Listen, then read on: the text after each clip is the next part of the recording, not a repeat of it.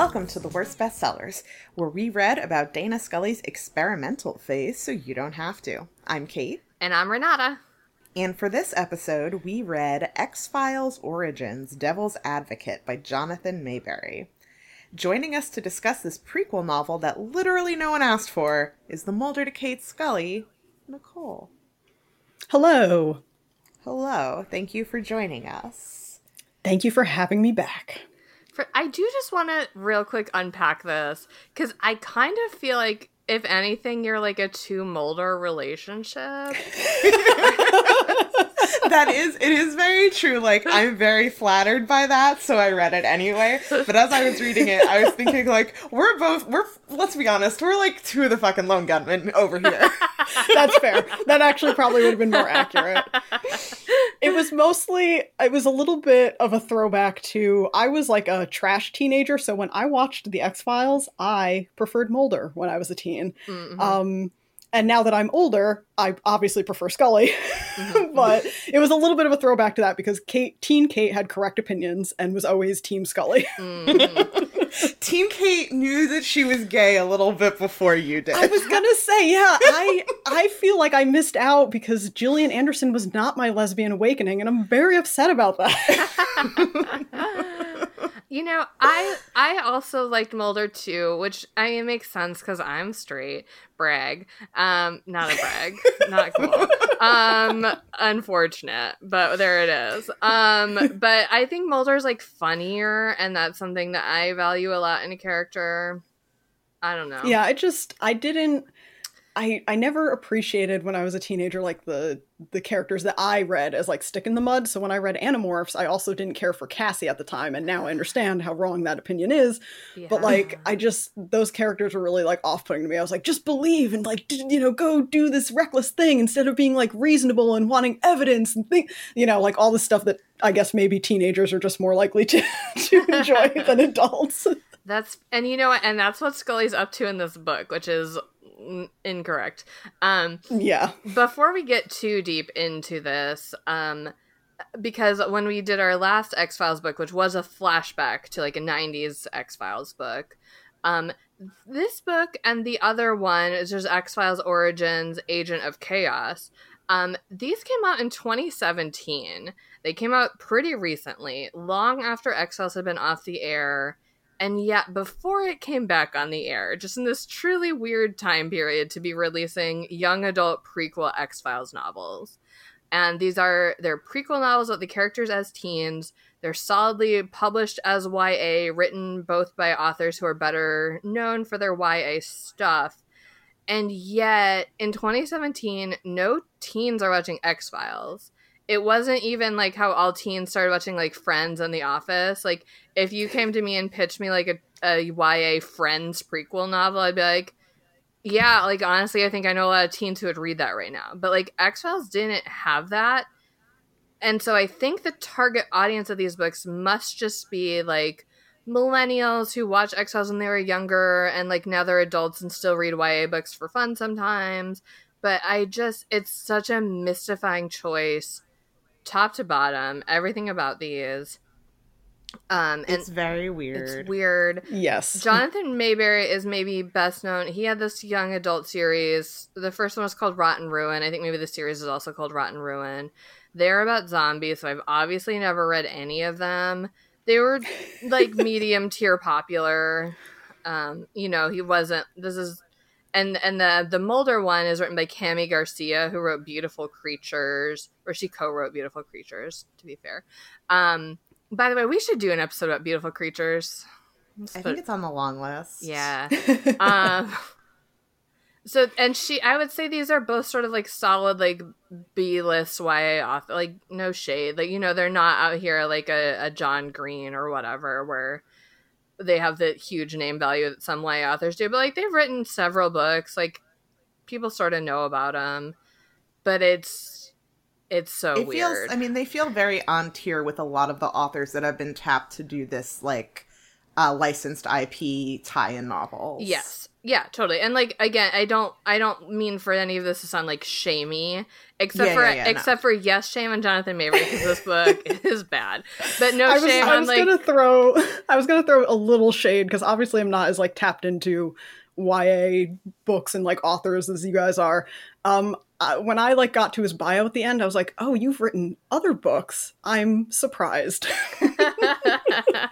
I'm gonna tell a charming anecdote from our childhood, which probably doesn't belong here and further belonged at the beginning of the episode, but I just remembered it, sort of. So when Nicole and I were young, we lived an hour apart. Our parents somehow tricked us into thinking that this meant we could only see each other on very special occasions because an hour was an insurmountable distance to drive. We were gullible. Now that I'm an adult and I drive like an hour and back for meetings for work, like, or did previously in the before times, like all the time, I have been able, and even in high school, once I got my license, I was like, oh, this was a trick that they successfully played on us for 17 years. But we would write letters back and forth before email. And I remember writing a letter to Nicole being like, when we were, I don't know, 9 or 10, being like, oh, like, Nicole, like, I just discovered this new show and I love it so much. And it's called The X-Files. And, like, I think you would like it too. And after I put that letter in the mail, but before it could have possibly gotten to her, I got a letter from Nicole being like, here are the TV shows that I'm watching that I think you would like. First off is The X-Files. And it was just like this perfect moment of kismet that is honestly something that has sort of followed us throughout our lives. Yeah, but it was a moment as a child where I was like, yes, like, Nicole and I are, like, on the same level, and that's why, like, we're such good friend cousins, and, like, this is the universe telling me that. Also, Kate, would you say that we believed the lie that our parents told us about an hour being insurmountable? We did believe the lie. The very bad lie that we believed very easily. God, we didn't learn anything from the X-Files. Would you say that your parents secretly signed you up for government psychic experiments, and maybe you do have an actual psychic link?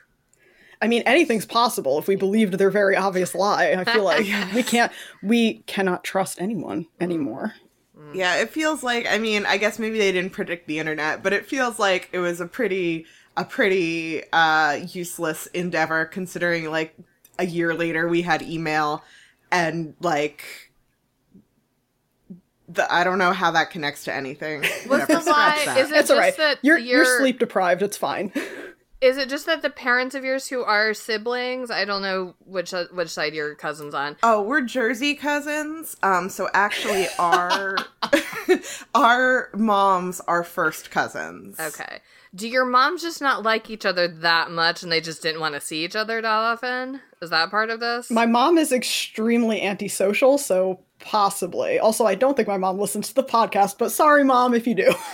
I mean, it's true, but also not to put your whole family on blast, but was this part of that? It's true that Nicole's mom is incredibly antisocial, and when she was living in the same town as my mom and her 3 sisters, like, did not socialize with them nearly as much as they wanted. But I do feel like your mom and my mom were each other's favorite cousin. Yes. And did, like, kind of enjoy spending time together. Like, whenever we did end up going there, a lot of times, like, it would be for, like, a long weekend, and, like, my mom would stay too. Okay. So it was, I don't know.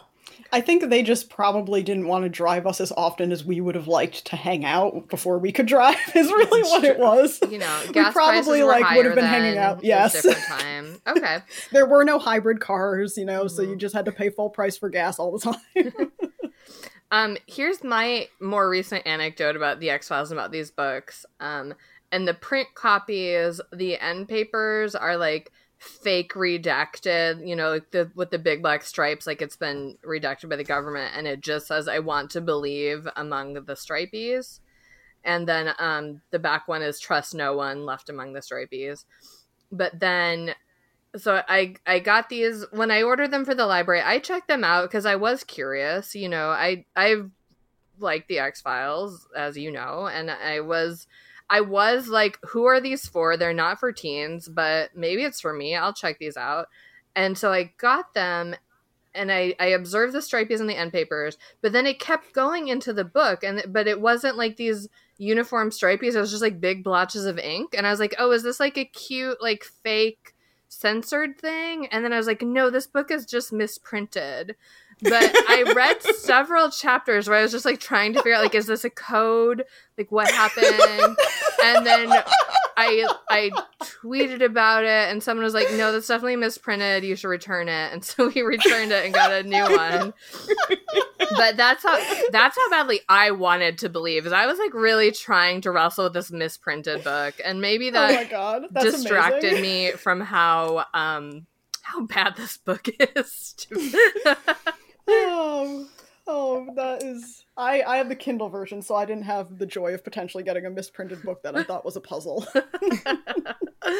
Yeah, they're not good. Well, I haven't read the Mulder one. The Mulder one is book, better. The Mulder one's I'll just better. say that. Agreed. This is not good.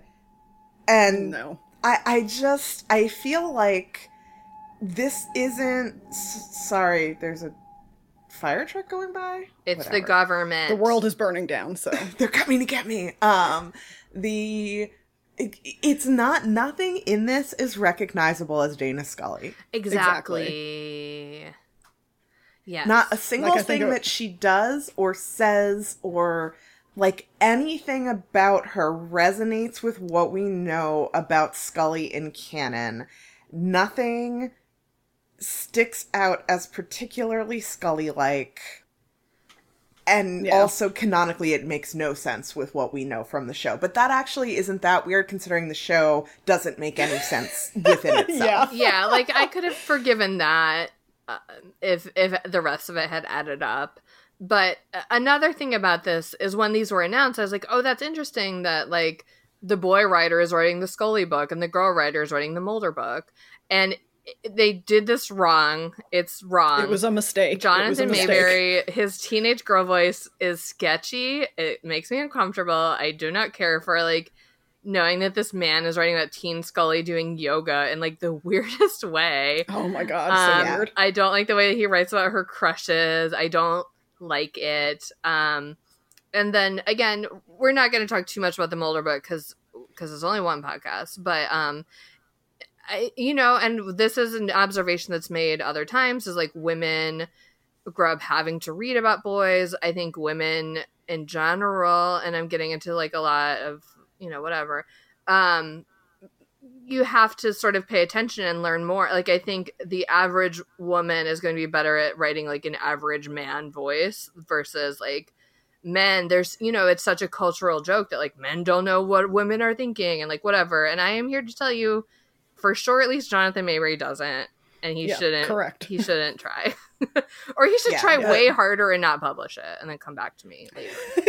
The most, like, so much of this, like Renata said, like the way that he describes Scully's yoga and like the way her that she hips, looks at her body. Boys, it's a lot of it is like weird and gross, but to me the thing that makes it most obvious that it's written by a man is the twist, which when we get to it, you will understand why, like, only a man could think that this was a surprise. Yeah. Yep. So that's that was okay. like, oh, for me it was like, because I did read both of the books, so I could do a little bit of a comparison. This, if you changed the names and just made this, whatever book, there's nothing about this that I would say, oh, this is Dana Scully with like the serial numbers filed off. But the Mulder book definitely to me was like, if you change the names, I'm like, okay, this is like thinly veiled X-Files fan fiction, and so it's just, it was not the worst book that you've had me read for your podcast, but that's a low bar. But it's still did make you read bad. Gerald's Game. Oh God. And I honestly still cannot decide if that was worse than City of Bones or not, because it was just anyway. So this is not as bad as listen to those past episodes available on worstbestsellers.com or Apple Podcasts. Okay, we should get into like the plot of this book, but one last thing I want to say about this book that became apparent to me as I was getting my notes together, and usually I kind of try to write like a little short summary of each chapter just to keep me in order and on track. This book has 83 chapters and 3 epilogues, and many of these chapters just like nothing happens. I think he's just sort of maybe trying to recreate the effect of a show that's like cutting from scene to scene. But some of the scenes are just like truly pointless.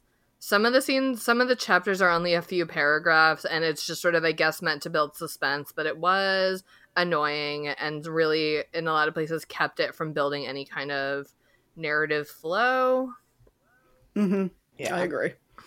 Also, I do want to mention this interview that I brought up with him, because we're talking about how it doesn't feel like Scully. It turns out that he wrote this book in 5 weeks, when he admits that usually it takes him 2.5 months to write a book. And also he came up with the entire plot in 24 hours. What? So I feel like perhaps if he had spent a little bit more time on these things, it may have ended up feeling more like, you know, an X-Files young adult Dana Scully book. Just saying. Yeah. Give us your second draft at least. Right? maybe like write out a second plot outline just to see if you come up with something better. Just putting that out there. Okay. All right. We're done. So let's get into this book, which starts with a weird non sequitur of teen Scully talking to her sister Melissa, who you might remember from the show was a hippy dippy new age kind of weirdo.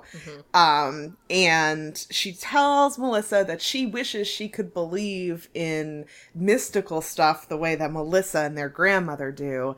And they talk, and then while they're talking outside, there are 3 shadowy figures in black suits sitting in a car saying ominous things about Scully.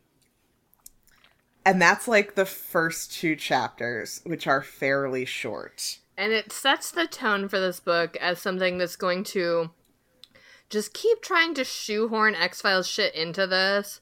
Like, just to remind you that it's an X-Files book, because otherwise you wouldn't know. Like, the first line is Scully saying, "I want to believe." Which, by the way, that's not a normal thing to say. And that's something that, honestly, I always thought was weird in the X-Files, was Mulder has this poster in his office, right, that says, "I want to believe." Like, who made that poster? Like, what is... And because I remember... I would say that Mulder had it, like, printed off of Redbubble, like he made it himself, but of course it didn't exist back then. Right. Because I remember even as a kid, you know, I had all the X-Files episode guides and stuff, and they were like, oh, we custom made this poster for Mulder's office to, like, set the tone. But, like, in the world of X-Files, where did he buy this? Like, I mean, he does explicitly say where he bought it. What? But that, I know that's not actually what you mean. Well, okay, but like, where did he buy it? He bought it at a head shop down, and he names like the actual street in Washington D.C. All right, that does make sense. Scully wants to get one for maybe the guy in the tattoo episode. I can't remember now, but like she on a weekend where she's off doing her own thing. Got it. She says that. Okay. I think that was just a cover. Mulder was like, I collaged it myself and took it to like a Kinko's and had it like scanned and printed. But anyway, like, I want to believe is a thing now because of the show, because of the poster, but it's not like a saying. It's not a phrase that humans. Yeah. So it's like on Wheel of Fortune where the puzzle is phrase, but actually it's a phrase that no human has ever said aloud in their lives before. Yes. But so Scully's dreams, the reason she's brought up her dreams is because she's having these like creepy dreams that feel prophetic about like people being murdered or something. So she is while she's having these dreams, we then cut to someone kidnapping a teenage girl and killing her in the way that Scully dreamed of. So the next day on the way to school... And by the way, they've just recently moved to this new town in Maryland, so they're new in school, new in town. because of which we did have a sense of that in the show that, you know, her dad was in the Navy and they did move around a lot when she was a kid. So like that tracks. Yeah. So on their way to school, they meet up with some boys, or a boy and a girl who are like new and like trying to make friends with them. And like, I think one of them mentions like, oh, like, did you hear about, you know, this girl who died? And Scully immediately is like, oh my God, like who killed her? And they're like, nobody, she died in a car accident. And Scully is just, like, shocked because she was trying to connect it to her dream. But also, it is still weird because, like, lots of teenagers have randomly died in car crashes in, like, the past couple months. Yeah, 5, which is statistically improbable for a small town. Yeah. So, Scully, like, feels like silly for jumping to this conclusion, but also like thinks it's a little weird. And when she's at school, she's getting changed in the locker room, and she sees a girl standing near her and starts to talk to her, and like the girl is like acting very strangely, and then she starts bleeding with like stigmata wounds. Mm-hmm. And when Scully runs to tell her teacher, they come back and there's no girl and there's no blood. And when she points to where the girl was standing, it was like at the locker of the girl who was just murdered. So now everyone just thinks that she's like trying to get everyone's, I guess, attention by talking about dead girls. Yeah, but you Scully, know, as you her do. name was, the dead girl's name was Maisie. Scully didn't really know Maisie. She didn't know it was Maisie's locker. And it turns out later in her vision, she saw exactly the outfit that Maisie had been wearing when she died, because she died after leaving a party, so a lot of people knew what she was wearing, except for Maisie was wearing a pendant in the vision that wasn't with her body, which we'll find out later. Yes. So after school, Scully's very unsettled by this, and Melissa takes her to the local hippy-dippy new age shop called Beyond Beyond, which is a name for a store that I guess Cami Garcia and this guy came up with together, it sounds like. Yeah, it also appears in the Mulder book, Agent of Chaos. Yes, this is how the two books cross over. Well, it's the prequel to Bed Bath & Beyond. I accept this as the new canon for this.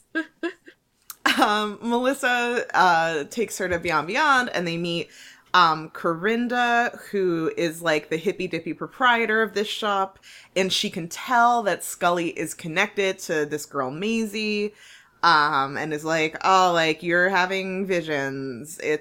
You speak to your spiritual fucking whatever. That's a direct quote. Yeah. Yeah. And so it does seem like they go to this hippie store pretty regularly, and it's not like, it's a bookstore and it's a cafe, but also has multiple classrooms for like yoga and meditation classes.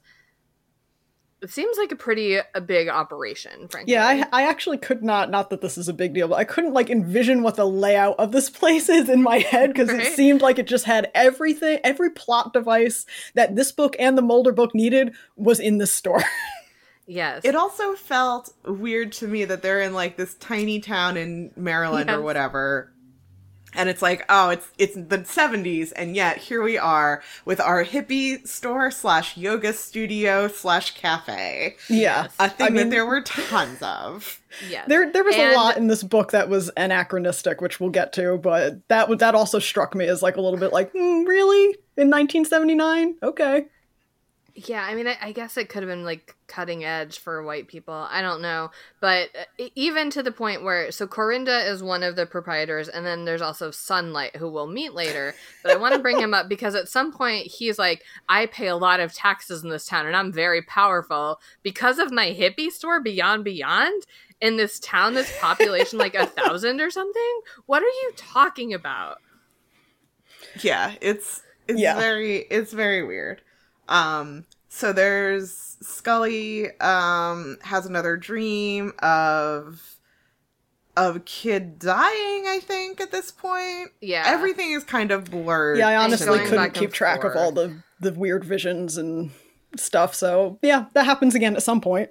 Yeah, and we're also starting to get chapters that are from the point of view of these mysterious agents, Malcolm Gerlach and Danny, who doesn't have another name but Danny. They're watching, they're being creepy and yes, ominous. They're spying on all these kids, but especially Scully. And so Nicole pointed out that Malcolm Gerlach is apparently a character who actually appears in the show, and I googled it, and he's like one of the unnamed men in black who's around for like 2 episodes and then is murdered by X. So yeah, but I get a name in the script that wasn't said out loud, and it was Gerlach. So good job on googling that, I guess. Cool. Yeah, and at some point they refer to themselves as being in the Syndicate, capital S, which if you know from the show, you know them, and if not, I don't have time to explain the Syndicate to you. It's too much. Yeah, oh boy. And again, not much of it makes sense. You can watch 7 seasons of the X-Files and not understand the Syndicate. Yeah.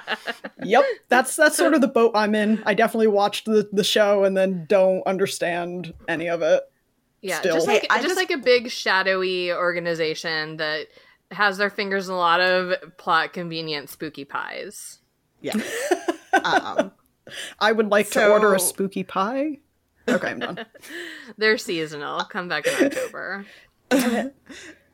So Scully also has a dream at one point where she sees herself as Scully from the show, as like an FBI agent. Yeah, and she's like, gross, my future self wears pantsuits. Gross. Yeah.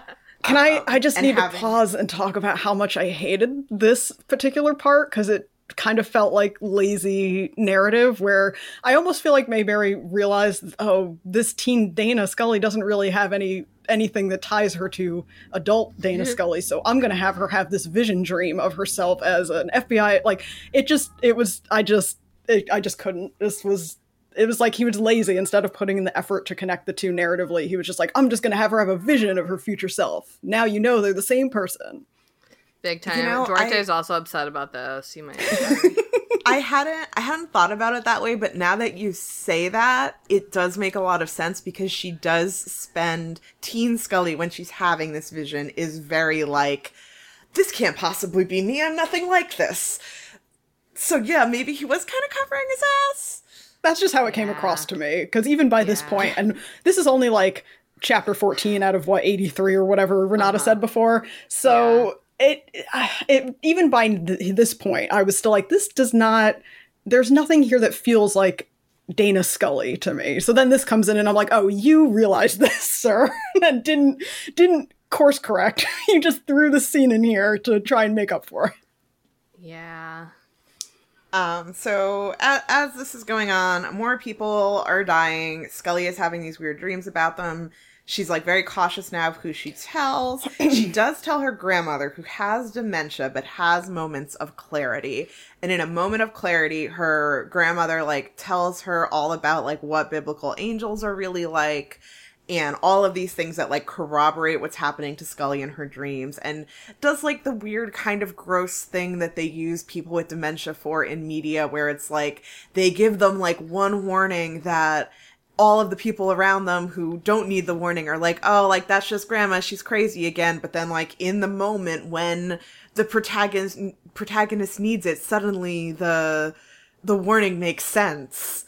And it's clear that this person with dementia is connected to some sort of higher power, and it's like vaguely implied that those things are linked, and it just always feels gross. Yep. So that happens here. Scully also makes friends with a boy named Ethan, who's her science lab partner, and like they're both like real into science. Sorry, never mind. They're both very into science these days. That's a deep cut. And Ethan's uncle is a cop, and he tells Scully that he heard from his uncle that all of the girls were actually murdered, or all the children were actually murdered, but that, like, their police is saying that it's these car crashes while they're trying to investigate further. And Ethan, of course, wants to be a forensic scientist and clearly puts that bug in Scully's head. Mm-hmm.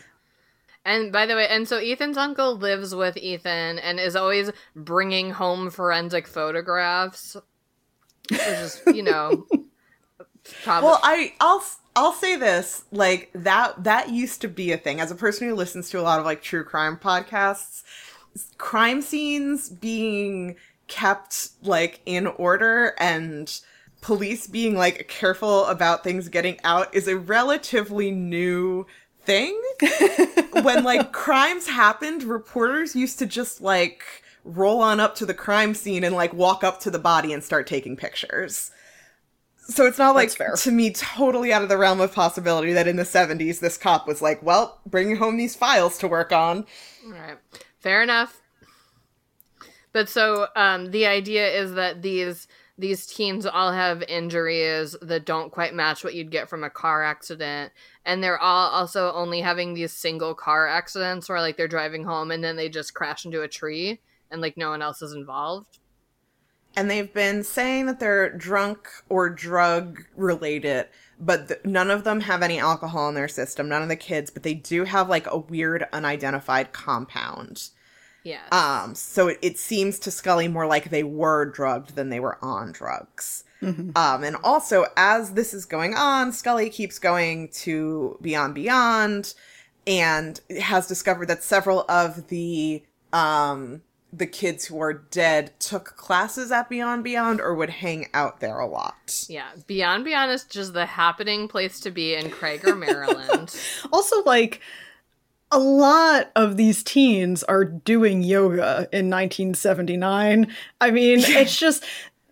To briefly, because my aunt has been a yoga instructor since I was, like, very young, and I remember even into, like, the early 90s when I would tell people my aunt was a yoga instructor, people were like, what now? And, like, obviously now that's different, but I'm like, in 79, all these, like, teens are going to this new age shop and taking yoga. Like, I feel like that would not be the case. In 1979, all of these teens' parents are like, yeah, that's fair too. Do this strange... exercise thing from a they're all weird country. Kids. Their parents don't know that they're taking the weird yoga classes at that bizarre Beyond Beyond shop. Yes. Like, it just feels like in this, like, very conservative coded little town for everyone to be like, yes, like, I'm gonna let my children participate in this South Asian mindfulness practice. It seems... Yeah. Strange. Yeah, that was another thing that felt very anachronistic to me, among several other points that we'll get to. But I was like, I feel like not that many... this store would not be that popular. Like, maybe the cafe part would be, but the yoga part would not be at this time. Unless, was this all part of the government conspiracy? That was the only thing I could think, but I was like... They're getting to us through yoga. It's worked, guys! White people love yoga now! And they're all psychic now because yoga awakens your psychic abilities. Oh shit. It's working. So at Beyond Beyond, Corinda starts to notice that, like, she had already, like, vaguely hinted at Dana having bad dreams. And now she's like, you're, like, dreaming of the devil. And, like, I'm going to, like, connect to you by reading your palm and reading your thoughts and help you, like, understand this dream. So she does, but, like, she can't get deep enough. So she's like, oh, like, Sunlight, the strange older man with an interest in having yoga classes for teens. Mm-hmm. She's like, oh, like, he's real psychic. He should be the one who's reading your mind. Yes, and you, a teenage girl, should definitely go and be alone with him in a dark room. Bye. Yeah, it's yeah. The worst. So Sunlight, actually, I think that happens a little bit later. But, I mean, at some point, fucking who knows what order we're going in. This book was everything kind of just, like, mushed together.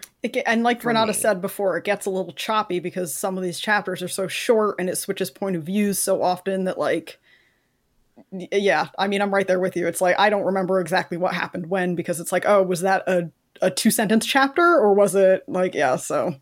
Yeah. But so Sunlight takes Scully into this special room, his cocoon that he has at the shop where he does his special psychic work, and he burns this special incense that before they go in here, actually, Scully shows up at the shop, and this kid Angelo, this Puerto Rican kid Angelo, is there and kind of, like, gives Scully a hard time about various things that lead to him being like, oh, like, you think that because I'm Latino, like, I'm not good at, because he says he's saving up to go to college, and she's like, oh, she's shocked. And he's like, oh, I see, because I'm Latino, like, you think that I don't deserve college. And she's like, oh, no, like, I used to live in Southern California, like, I had a lot of friends who were Mexican at my old school, which... Cringe. And then he's like, I'm not Mexican, I'm Puerto Rican. And she's like, oh yeah, I should have checked my white privilege. That is almost an exact quote from the fucking book. Yeah, and like, sure, yeah, do check your white privilege, Scully, but like, this is dialogue from 1979. Yeah, would not have happened this way. And or if you really wanted this, then you could have set it up and been like, Scully took a class at Beyond Beyond, and like they taught her, like, you know what I mean? If they had introduced it into the narrative, like why Scully might talk this way, but they fucking didn't, and it was just like weird and jarring, and also it didn't contribute anything. No. Yeah, this definitely felt like the author trying to show his wokeness and also be like, look at how woke Dana Scully was in 1979, without actually sitting down to consider, like, yeah, how do I make this actually fit the time frame that this happens in? Either, like you said, actually, if Beyond Beyond has all these random, you know, classes of just has infinite space to have all these classes, she could have easily taken, like, you know, some kind of like progressive, you know, I don't even know what you call it, but that at least would have made this terminology make more sense in a 1979 based conversation. Yeah. And like, not that I wanted Scully to be racist, like, but I just feel like that conversation, you didn't need to have it. You didn't need to. Or even if you did, like, to use different terminology. Mm-hmm. Yeah. You know, like, it was very weird. It was awkward. But so after that, Scully goes and does, like, the psychic thing with Sunlight, and he burns special incense, and while they're having their, like, mind-bending psychic thing, Corinda notices Angelo, like, listening in at the door and, like, red herrings at him to stop doing that. And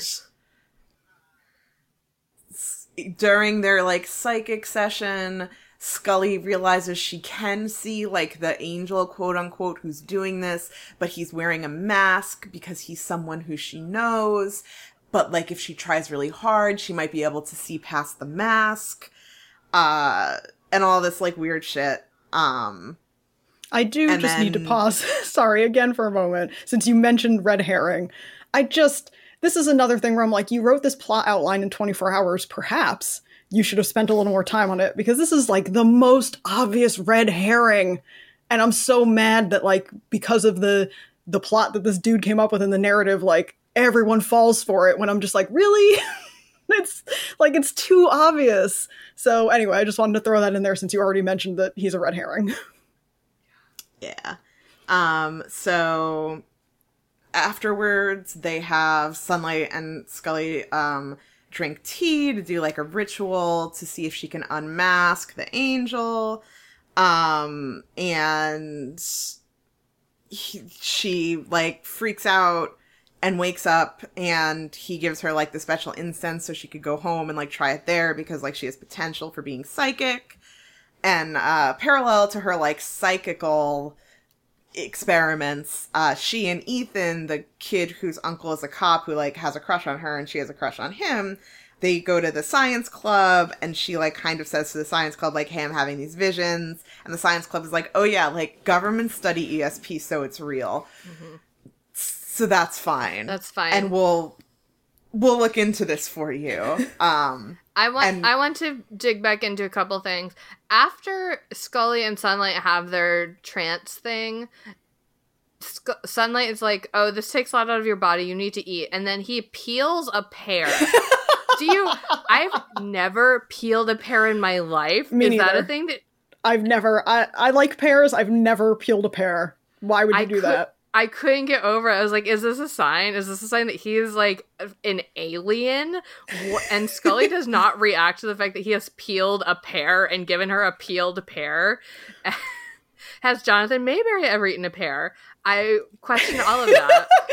Important Q&A session we need to have with him specifically about this pear. Yes. Also, one of the clues, so it's so stupid the way her visions work or whatever, and the way that these adult psychics are trying to help her. And they're like, well, we can't see his face, but he has scars, and he always carries a knife with him. And that's, like, what she knows about this angel. Also, we keep cutting, we're cutting back to the agents, and there's a part around here where, Garlic has to defend his project to someone from the syndicate who they call the First Elder, who I think is supposed to be one of those nameless guys on the show. Yeah, one of them is definitely. I think it's the fatter one with the silver hair. Okay. I think he's the First Elder. Okay. I could be mistaken. And so they're talking about the angel and how he's doing the amplification, and they're seeing how it's badly affecting these kids. And they're explicitly like, if he keeps turning up the amplification, it might kill Scully. And they're like, that's fine. So Ethan brings Scully over to his house while his uncle's out to look at the case files. And when they look at them, they realize that they have these wounds that were hidden by their car crash injuries, but do look like very deliberate.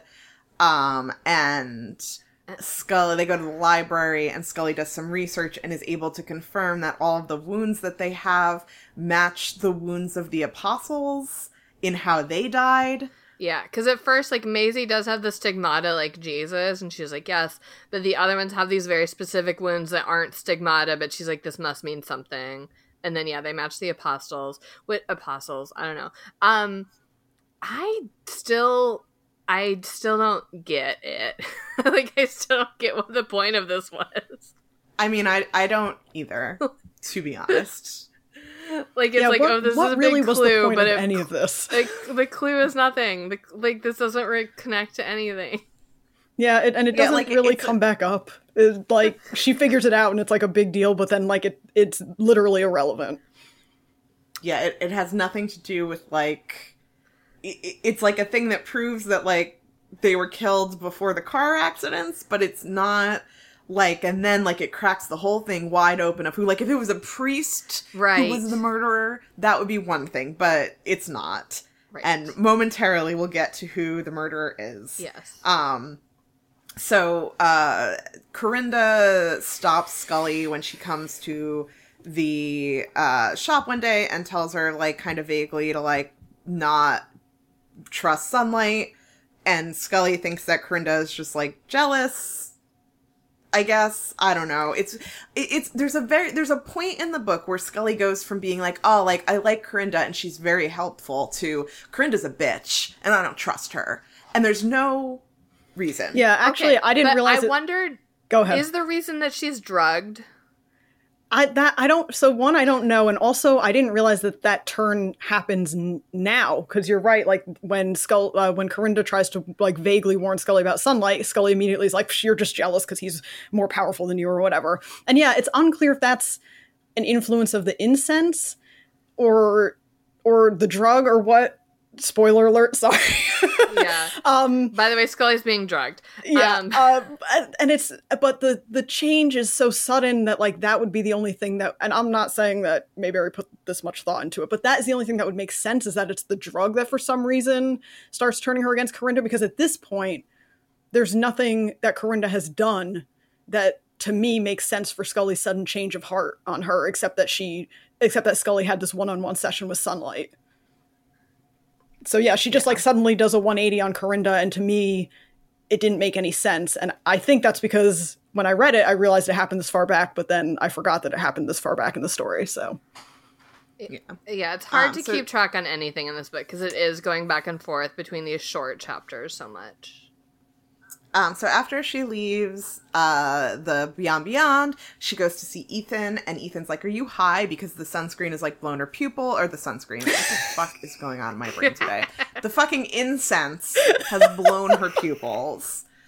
And she's like, no, like, I'm not high. Like, here's all these things I learned from my visions.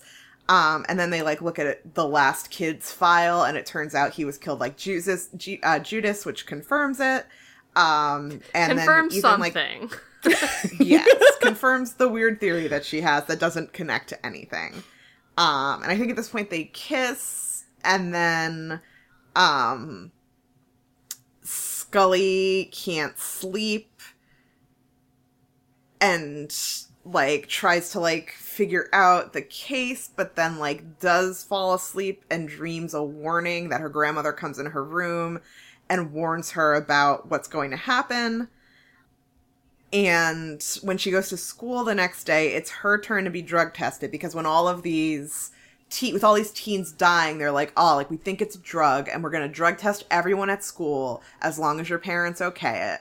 And when she gets drug tested, and the next day, who even knows? Or no, wait, so she gets drug tested. Then they go back to Beyond Beyond after the school day, and Ethan is kind of like, this is stupid. And she's like, no, like, this is great. Sunlight's great. And they tell Sunlight all of the things that they have learned about the case, like, from the stolen files and, like, basically everything that's happened. Because they're like, we need to go to the police, but we can't tell Ethan's uncle because then he'll get in trouble. We can't tell, like, any other adults because then they'll know where we got the information and Ethan's uncle will get fired. So they decide to tell Sunlight, and he's like, oh, I'll tell the police that it came to me in a vision. Mm-hmm. And they're like, great, like, he'll talk to the police. And he, like, says, like, oh yeah, like, I've worked with the police to solve murders before, or something, that the police have relied on him in the past. And I think this might also be when he mentions, like, I pay a lot of taxes here or something, like Renata mentioned earlier. And then, by the way, also this book, as if it didn't have enough fucking chapters, it's also broken into parts. And so, we've been in part 1 was called, actually, I guess I didn't put part 1 in my notes. I think it might be called Angels and Demons. Oh, yeah. Part 2 is The Larger World. And after this talk with Sunlight, then they enter part 3 of the book, which is The Red Age. And the Red Age is something that the Angel has been sort of alluding to in his visions, like when we have Angel chapters. Yeah.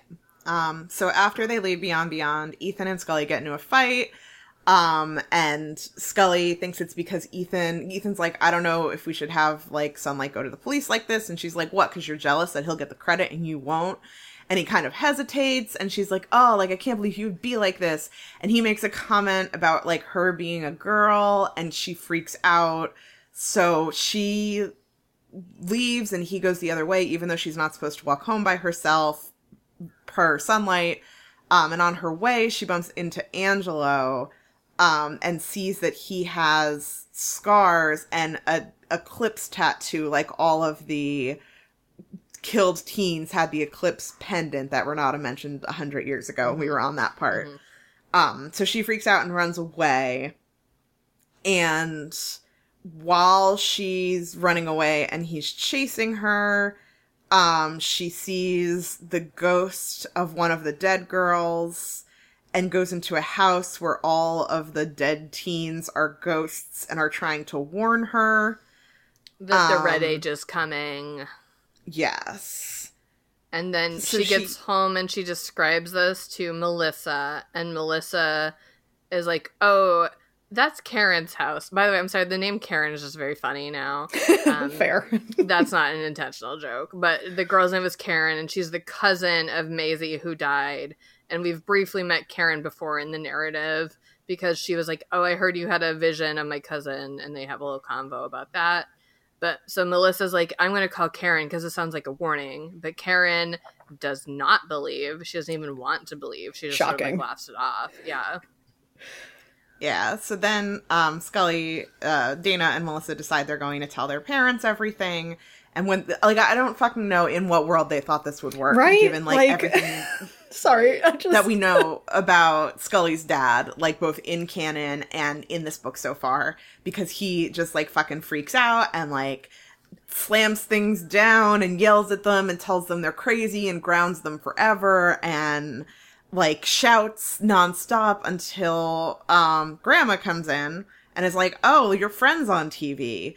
And when they go to the TV, it's Corinda having an interview about how her psychic visions have led the police to know that it's Angelo who is the killer. Mm-hmm.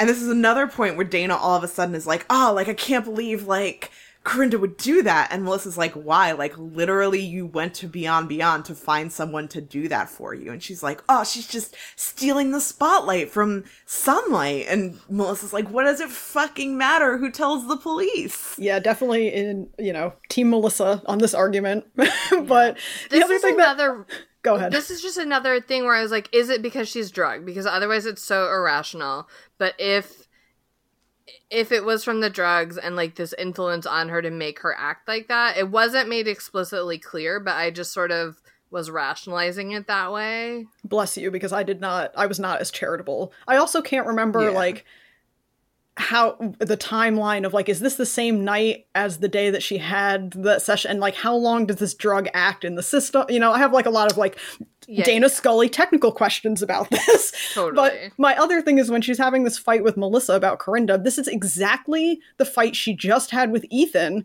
where Ethan was on the end, like, there's no self-awareness about that at all, where she's like, oh, suddenly I understand how Ethan felt. No reference to that fight where she was like, so I'm just like, you can't, in my opinion, you can't do that and not have her, it happens in, like, the same day. I feel like there's just no, I don't know, like, to have her be that self-aware about the fact that she flipped from one side of that argument to the other in, like, the span of hours. It was just, it was bizarre to me. It's whack. Yeah, so we've got less than 10 minutes left, so let's just, Sorry. go. It's fine. We'll just slide through the rest of this summary, which is, so, like, Angela's arrested, Scully goes back to school and is shunned by all of the people there. She gets called to the principal's office because her drug test came back positive, and it is the same drug that was in the blood of all of the victims of the murders. It's a drug, the compound is 5-HT2A, but its street name is Eclipse, which is very funny. Yes. So Scully is suspended from school, and her parents, like, double ground her at this point, and she thinks that perhaps it was the tea that was drugged because Corinda is evil now. So she goes to Beyond Beyond and has, like, a whole confrontation with Corinda, who's, like, trying to be chill and being like, Scully, like, Dana, I did this on purpose, like, this is bigger than you think, like, you're just a kid, like, chill out, I'm not trying to whatever. But she, like, freaks out and she steals some tea bags for testing later. And Sunlight, of course, like, gives her advice and, like, a shoulder to lean on and all this shit. And when Scully gets home, she tells everything to Melissa, and Melissa's like, no, like, I believe Corinda, like, because part of it, I fucking think. I don't know. Everything is kind of mushing together. So Melissa believes Corinda, and then, like, Scully's really upset about that. But then they find out that Karen has been murdered, but Angelo's in jail. So, like, he couldn't have been the killer. So Dana goes back to Beyond Beyond to confront Corinda again about how, like, oh, like, it wasn't Angelo. Which is just, like, because she thought it was Angelo before. It's just so... It's so weird. And then Angelo shows up and he's all bloody because he's escaped jail because he knows who the real killer is and he needs to protect everyone from him. And that the drug is only used on people who have, like, these psychic powers to help, like, make them stronger. And at that point, like, it also clicks with Scully that he's talking about Sunlight and that the drug was in the incense the entire time. And there's like a fight, like a crystal throwing fight, a violent fight breaks out at Beyond Beyond, during which Scully does not use any of her jujitsu that she attended several classes previously, and it just never comes up again. Yeah, there's this whole thing, and Sunlight is, like, murdering, and he thinks he's a prophet of the Red Age and all this shit. And he gets hit by a car, and then, like, the police show up, and so does Scully's family. So of course, like, they're like, oh, like, the reason that you had the drugs in your system was because this man was grooming you to be his next murder victim. Like, we're sorry we suspended you. But she stays out of school anyway because she needs to see a therapist. And Angelo's in the hospital, but he recovers. And Scully is like, like, psychic stuff is bullshit, even though I was having the psychic visions, like, no more, I don't believe in it anymore. The only thing that's real is science. Yeah. And then we have 3 epilogues where... Oh, right. It's not over yet. Yes, where Gerlach kills... We think that the police deputies are going to come and take Sunlight, but instead, Mystery Agent Gerlach kills them and lets Sunlight go and makes these kind of vague things like, oh, we might need you in the future, bye. And then epilogue 2 is that Angelo is okay and Scully finally has a dreamless, no prophecy sleep. And then epilogue 3 is that the cigarette smoking man comes to the FBI office to take the file about this very case and take it away from the FBI. Oh, goodness. And so that's the real end of the book. Yeah. I'm sorry that it was such a mess. It is... The book's a mess. And okay, so you had linked to a thing about how the Montauk Project is like something semi-real, or like, you know, a conspiracy theory that exists outside of this book.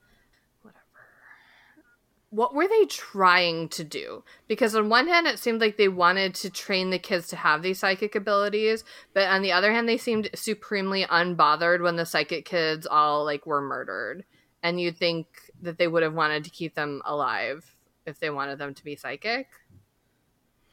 Yeah, I mean, I'm not sure. The actual Montauk Project conspiracy theory is, like, mostly it was, like, these 2 guys who claimed that they were taken to this, like, Air Force base with, like, this whole, like, underground research thing where they were the government was investigating time travel and like ESP shit, and that the people who were telling these stories were like, yeah, like, we were held underground and, like, we went, like, to the future and we went back in time and we, like, saw all these things and they made us, like, do ESP, and that's where they faked the moon landings. And they also, like, it's, like, supposedly supposed to be the next phase of the Philadelphia experiment, I believe, which is a whole fucking other conspiracy theory that, like, there's, like, a boat. Can we have a different podcast there's a where deep Kate... hole. If you're fucking into conspiracy theories, this is a deep hole that keeps on giving. I just want a separate podcast where Kate describes all these conspiracy theories she's read about. There was a boat, and it's great. I love it. Yeah, because the Philadelphia experiment was on, like, boats, and it was on, like, creating, like, invisibility things in order to cloak boats so that they could do, you know, bad things while invisible. And they were like, they were using the boats for UFOs. Yeah, there's a whole thing. But the Montauk Project specifically is about, like, training people how to do psychic stuff. But I also feel like in most of the conspiracy stuff that I've read about it, like, the emphasis is always much more on the time travel aspect. Not necessarily on the ESP aspect. So of all of the conspiracy theories to choose to be like, I'm going to use this one, I feel like there were other better conspiracy theories that were linked to psychic stuff, but maybe it was just the timing lined up. I don't know. Yeah. Well, okay. So real quick. So we have the Syndicate is trying to activate these psychic powers or whatever. Sunlight is trying to bring about the Red Age, and so he's doing these religious-styled killings. But, you know, and I feel like we talked about this with the last X-Files book we read, Ground Zero, where it was just, like, completely unsatisfying and made no sense. And I feel like with most episodes of the X-Files, like, it's not necessarily like it's resolved completely, and often, you know, the official explanation maybe isn't believed, but I feel like an average episode of X-Files leaves me with a better sense of, like, what was happening, or what was meant to be happening, or, like, who's benefiting from covering something up. And this is just like, why?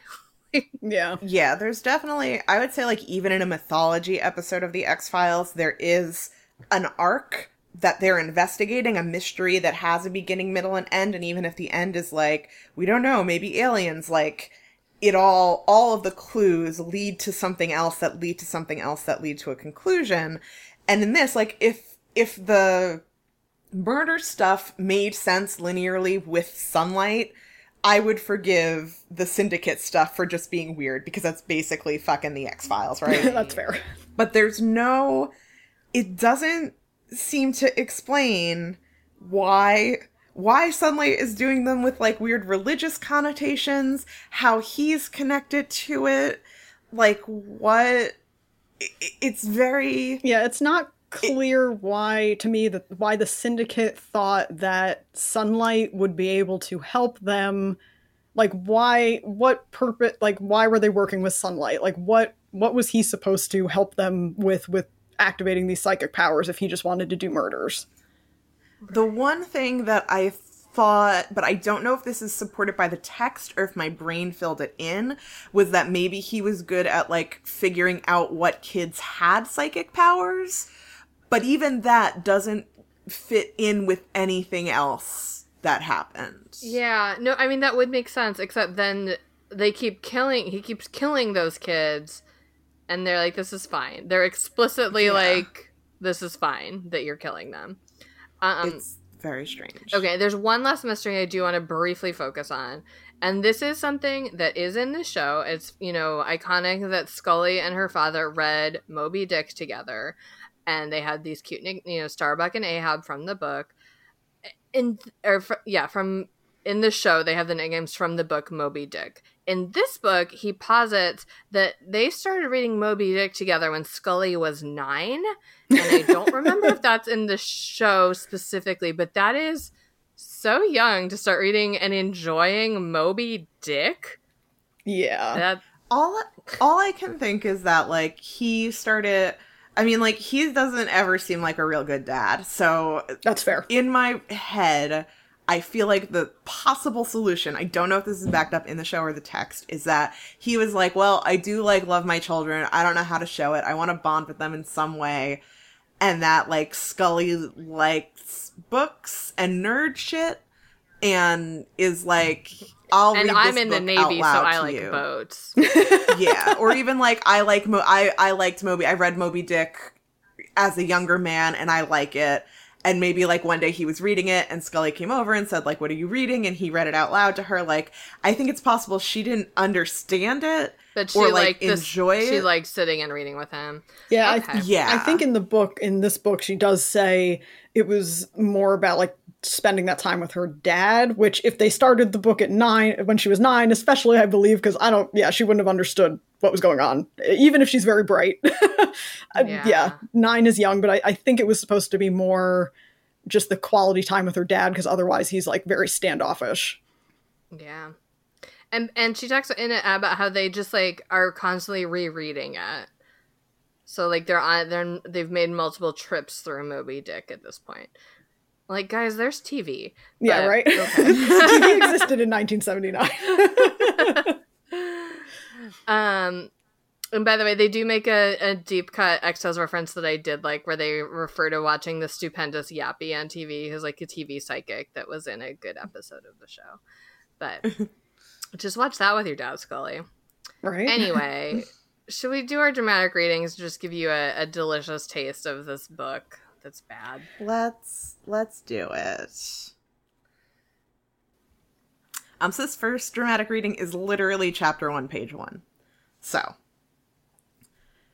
I want to believe. Melissa Scully looked at her sister. Dana sat a few feet away, red hair tangled by the wind, blue eyes fixed on the darkening sky. Above the canopy of leaves, the first stars of a brand new April were igniting. The waxing crescent moon was low, slicing its way into the steeple of the empty church across the street. Deep in the tall grass, a lone cricket chirped, calling for the others who were not yet born. Believe in what? She twisted a curl of her own auburn hair around her finger. Everything. Dana, said Dana. She sat with her knees up, arms wrapped around her shins, cheek on one knee. The stuff you keep talking about. The stuff Gran always talks about. She shrugged. All of it. So, said Melissa, giving her own shrug, believe. What's stopping you? Dana said nothing for a long time, and the cricket was the only sound. Twilight's last fires were burning out, and the streaks of red and gold and lavender that had been painted across the sky were thickening to the uniform color of a rotting plum.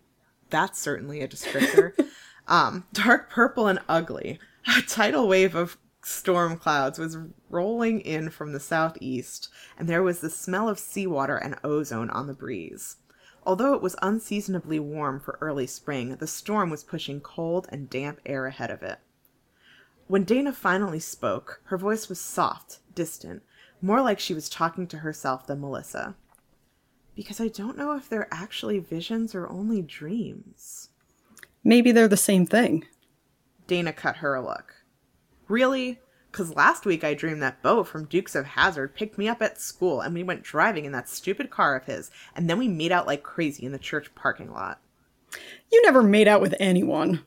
That's my point. And when I do, if I do, are you going to sit there and tell me that it'll be some grown-up guy from a TV show? He's old. He's like 20 or something. So it would be illegal too. You can't tell me I'm seeing my own future. Okay, so maybe not all dreams are prophecies, but some are, and sometimes those dreams are really important.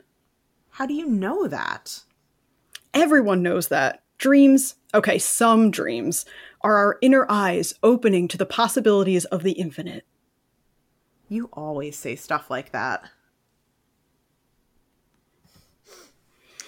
So yeah, that's the opening chapter. And that's definitely how teenage girls talk. Ugh. For sure, especially in 1979. Yeah. Especially, okay. Yeah, definitely rings true, no further questions. Gross. Definitely, yeah, how a normal teenage girls talk to each other, not how some middle-aged man imagines teenage girls talk to each other. Yeah. Speaking of which, let's move on to our next reading, which is set at Beyond Beyond. It's a cute little convo between Sunlight and Dana Scully. And I will be Sunlight, and Nicole will be Dana Scully, who's obviously a teenage girl in 1979. It will be obvious from the dialogue. You'll totally get it. I apologize for anything Angelo might have said to offend you. He's a little thin-skinned. No, it's totally fine. He wasn't bothering me. I knocked something over, and he caught it. He grabbed it so fast before it could fall. I've never seen anyone move that fast. Oh, yes. He's quick, but so is his temper. He is used to being kicked around because of his skin color and his circumstance. Circumstance? He was brought over here as a 10-year-old by his mother, and she died when he was 12. He went into an orphanage, but that was a particular kind of hell, so he ran away and lived on the streets. Imagine that, Miss Scully.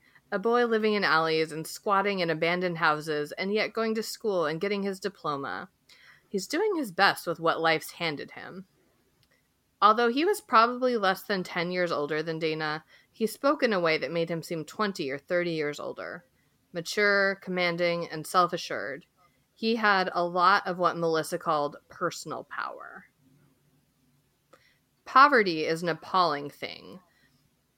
The fact that we, at our current level of modern civilized evolution, allow it is unforgivable. Don't you agree? Yes, of course. When I met Angelo, he was trying to live on some piecework at a garage, but it wasn't enough to live on. Not really.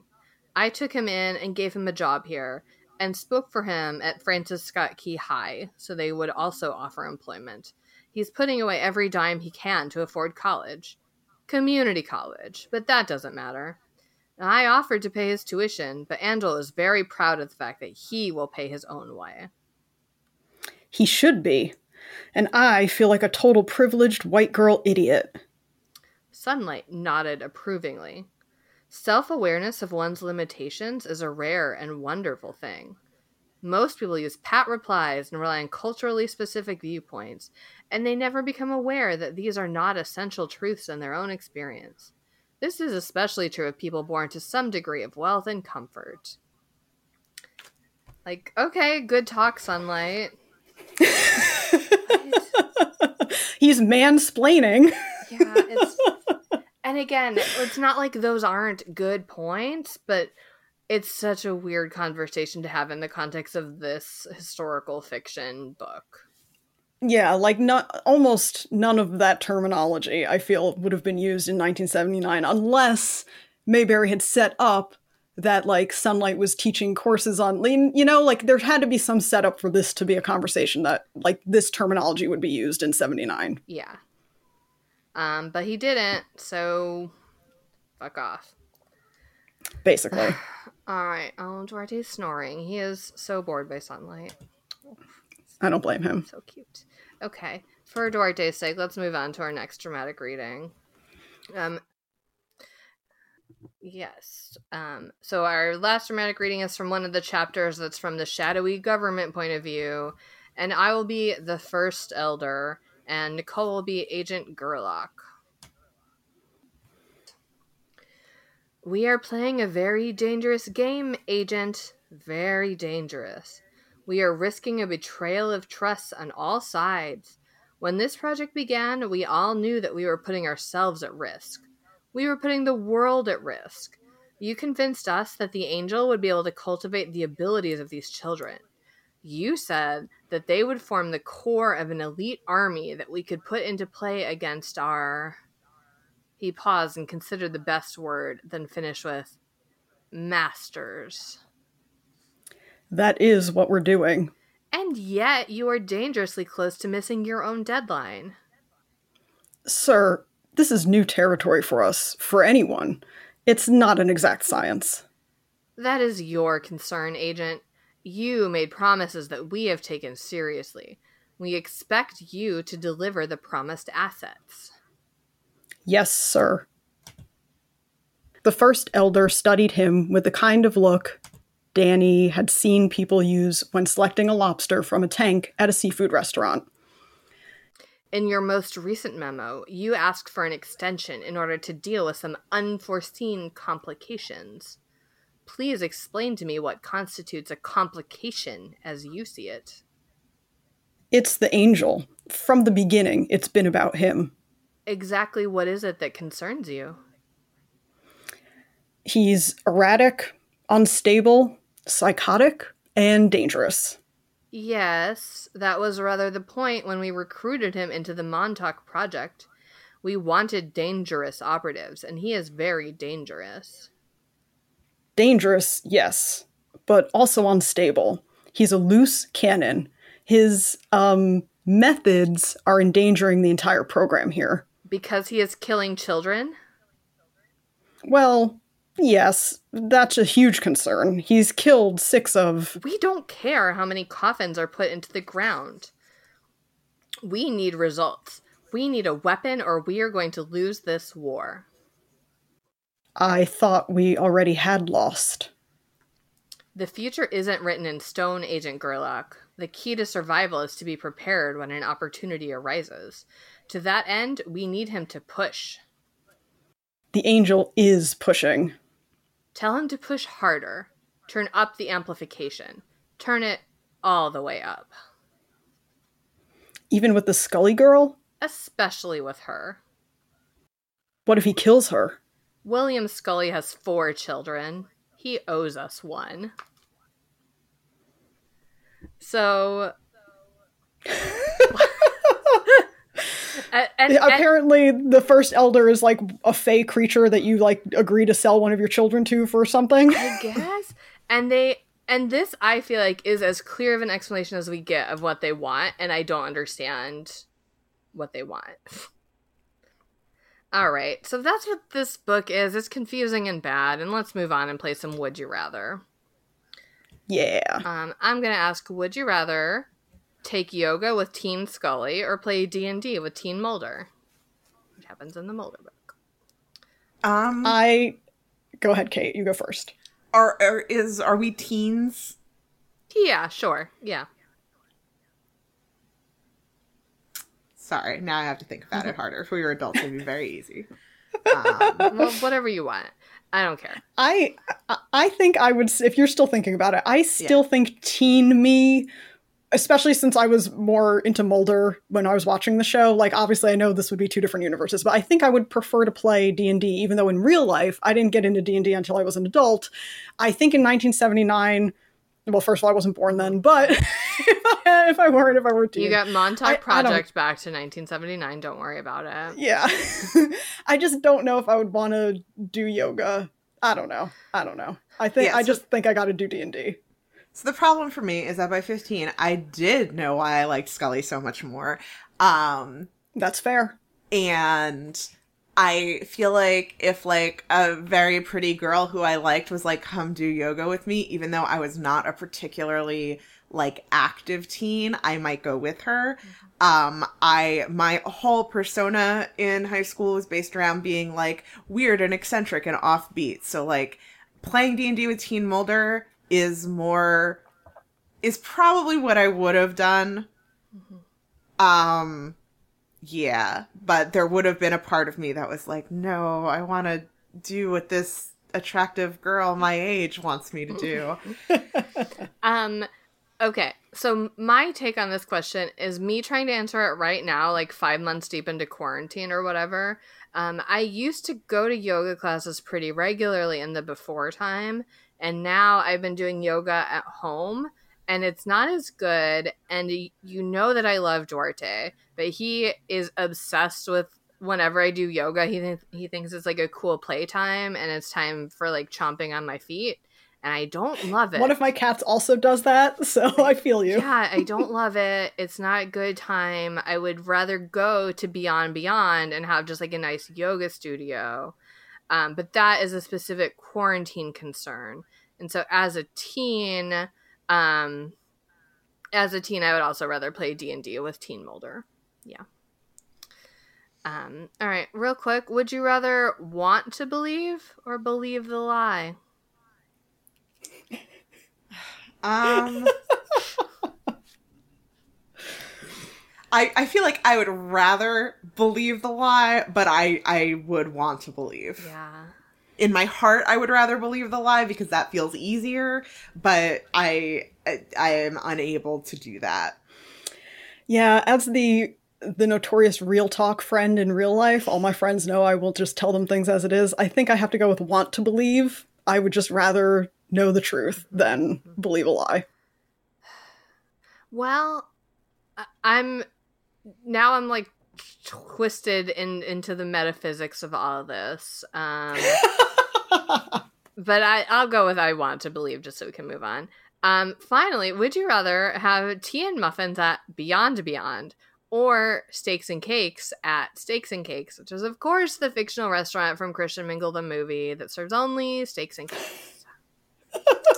I gotta go with Steaks and Cakes. I do love our beloved sponsors, and I could really go for a steak or a cake right now. Well, that's because, you're letting your Christian beliefs influence your decision. I would prefer to have tea and muffins at Beyond Beyond, even if the tea is not actually spiked with some kind of hallucinogenic drug. Yeah, I'm tempted by Beyond Beyond for sure, but I do love our sponsor and I do love cake, so I'll see you there, Kate, at Steaks and Cakes. Excellent. All right, good game, everyone. We'll move on to Reader's Advisory, where we will suggest some books to read instead of or in addition to this book. I'm gonna pretty clearly say instead of. This book is just not appealing, even if you're an X-Files fan, maybe especially if you're an X-Files fan. I just don't know. And I am going to say right now also that we have more suggestions than we're going to have time to talk about. So please do check that full list that will be up at worstbestsellers.com under Reader's Advisory. Yeah, I mean, right off, like, as we said, rewatch The X-Files if you're into that. And then also, I would say, read the Shadow Shaper series by Daniel Jose Older. And I've been re-listening to The Adventure Zone Amnesty, and it's got a very it's similar feel in ways. And, I think more people should have gotten into that. Yeah. I've mentioned this before, but I really liked Gwenda Bond wrote some Lois Lane prequel novels about teen Lois Lane in high school, and they're way better than this. And the first one in the series is Fallout, and it has a sort of similar government mind control plot. And that's not really a spoiler. He gets into that real quick. But I'm into the concept of a YA prequel novel. I also think like Leigh Bardugo's teen Wonder Woman novel is good. Like, people are doing this right, and Jonathan Maberry needs to go into timeout because he is not. So we'll have more of those up on the website, and let's move on to candy pairing. Yeah. Mine is carob chip cookies, because you're like, oh, it's maybe you got it Beyond, and you're like, oh, I like chocolate chip cookies, and this looks like that, and then you eat it, and you're like, no. Yeah, mine is a similar pairing. I said the knockoff version of your favorite name brand candy. Like, you walk into a random convenience store and they don't have any Kit Kats, but you see something that's called like Mit Mats, and so you grab that thinking it'll be the same, but something about it is just off. I would eat a Mit Mat. You think you would, but you would regret it. Mine would be if you see what you think is your favorite candy and you pick it up, but actually the box doesn't have, or the wrapper doesn't have your favorite candy in it. It just has like some dirt, and you were tricked. Quality prank. It's like the tweet about the person who wrapped Brussels sprouts look like Ferrero Rochers, but someone didn't even have a Brussels sprout and they just put dirt and gave it to you. Anyway, let's breeze into the rock, paper, snicked, which is, of course, the game we play, where Kate will say who Dwayne "The Rock" Johnson would be if he were in this book, and I'll say who Wolverine would be if he were in this book, and Nicole will choose which most enhances the book, or can choose paper, which is to leave the book as is. If Dwayne "The Rock" Johnson were in this book, he would be a detective on the case. He might be like Ethan's uncle's partner, who does exist in the book but has no speaking lines.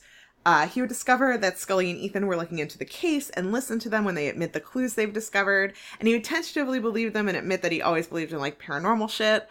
So he'd help them out and protect them throughout the rest of the book and figure out that Sunlight was the actual baddie like way earlier. This would lead Scully to maintain her belief throughout her life, even though she does continue to pursue science. So she'd still be paired up with Mulder as a scientist and doctor once she joined the FBI, but together they'd be able to bust up all the weird X-Files mythology shit much sooner. We didn't actually get much into Scully's jujitsu classes, but her teacher seemed fucking intense, and there was a part that I reread like 3 times because I couldn't tell if it was supposed to be really happening or a vision, but I believe that this jujitsu teacher was like literally holding a knife to his teenage students' throat while they were fighting. Is that true? Did that happen? I don't remember. I think there was definitely a part with a knife. I can't remember if he was using it against a teenage student or he was using it there were like Scully. 2 instructors. Yeah, so but yeah, I don't know if Scully that was had this whole thing about how they partnered up and she didn't get a partner, so she had to be with the teacher because there weren't any other teens left, and he held a knife to her throat, and I was like, this is fucking whack, and I don't think you should do this. And so that happened in the book. And so if Wolverine were in this book, he would be the jujitsu teacher. And even though he has knives in his hands, he would not use them on human children in class. Like, not unless they're X-Men children with a healing factor. So he's not going to put a knife on Scully's throat, Jesus Christ. But what he will do is smell the drugged incense on Scully, and he's going to figure out this whole drugged incense plan sooner with his keen sense of smell. He's going to get to the bottom of it, probably just straight up murder Sunlight, which will reduce the number of dead kids in this town. As a result, Scully is going to be more well-adjusted, and she's going to be even better at jujitsu. All right, this is a tough choice. They're both much better than the actual book, so spoiler alert, I'm not picking paper. But I think overall I have to go with Wolverine, or Snicked, because I think the scenario with The Rock, as Kate described it, would change the mythology of the X-Files TV show too much. And also, like, I don't actually, like, the last few seasons of the show get even, whatever, but I don't really want to change the length of the show, so I feel like you gotta leave all that how it is. But the idea that, like, I also wanted her jujitsu to come back into play more, so I feel like if she had a better instructor, maybe it would have made more sense for the plot. So I just think the Snicked fixes the problems for me, but doesn't affect the larger X-Files mythology. Super fair. Yeah. Real quick, moral of the story. Mine is trust no male author, try a teenage girl narrator. Amen. Mine is don't believe the lie of the red herring. And mine is, I want to believe this book would be better if it was written by a woman. Also, amen. I do believe that. I do believe that's true. Now it's time for Duarte's Corner, where, of course, my cat Duarte will share his opinions about the book and not about why he thinks he should get to do yoga.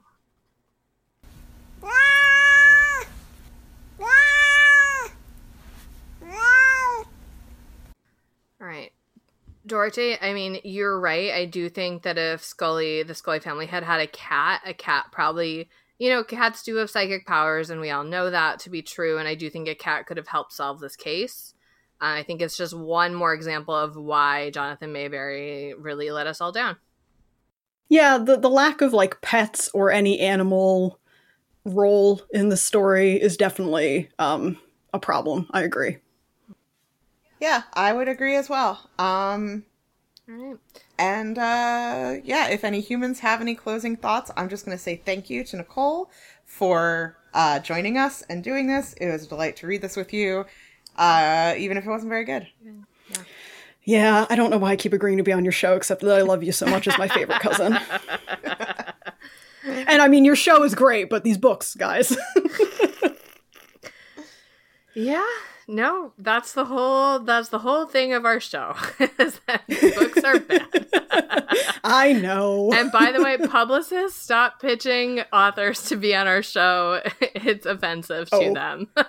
That's a big yikes. That's my closing thought, is publicists, stop. When you get to the name of our podcast on your list of people you're cold emailing, maybe think twice. Just, it's got worst right in the name. It's true. That's my if you want more from us, all the places: Facebook, Twitter, Instagram, Goodreads. On our website, you can get to all of these things from our website. We did start a Discord for a Midnight Sun book club and just general discussion. You can find that on our website as well as links to all the places to find us, Patreon, all that. You know the deal. You know that. Nicole, where could people find you on Twitter or the internet to hear more from you? Twitter's probably the best. I am at N_DEGENNARO. I'm a little bit on a hiatus right now, but I do still pop up there eventually, occasionally to tweet some things. Excellent. And you should follow her. She's great. And if you want more from me, I am, as always, at 14 Across. I'm at Renata Snacks. And by the way, the podcast on Twitter is at Worst Bestseller with no S, because the S is for Scully, obviously. We'll be back in 2 weeks with another book written by a man. And it's I Know This Much Is True by Wally Lamb. So, fucking brace yourselves, guys. I'm not looking forward to it. I'm kind of glad I'm not going to be in that episode. Oh, you should be. You've dodged a bullet for sure, big time. Thanks for joining us. Thanks for listening. Trust no one. Bye. Bye.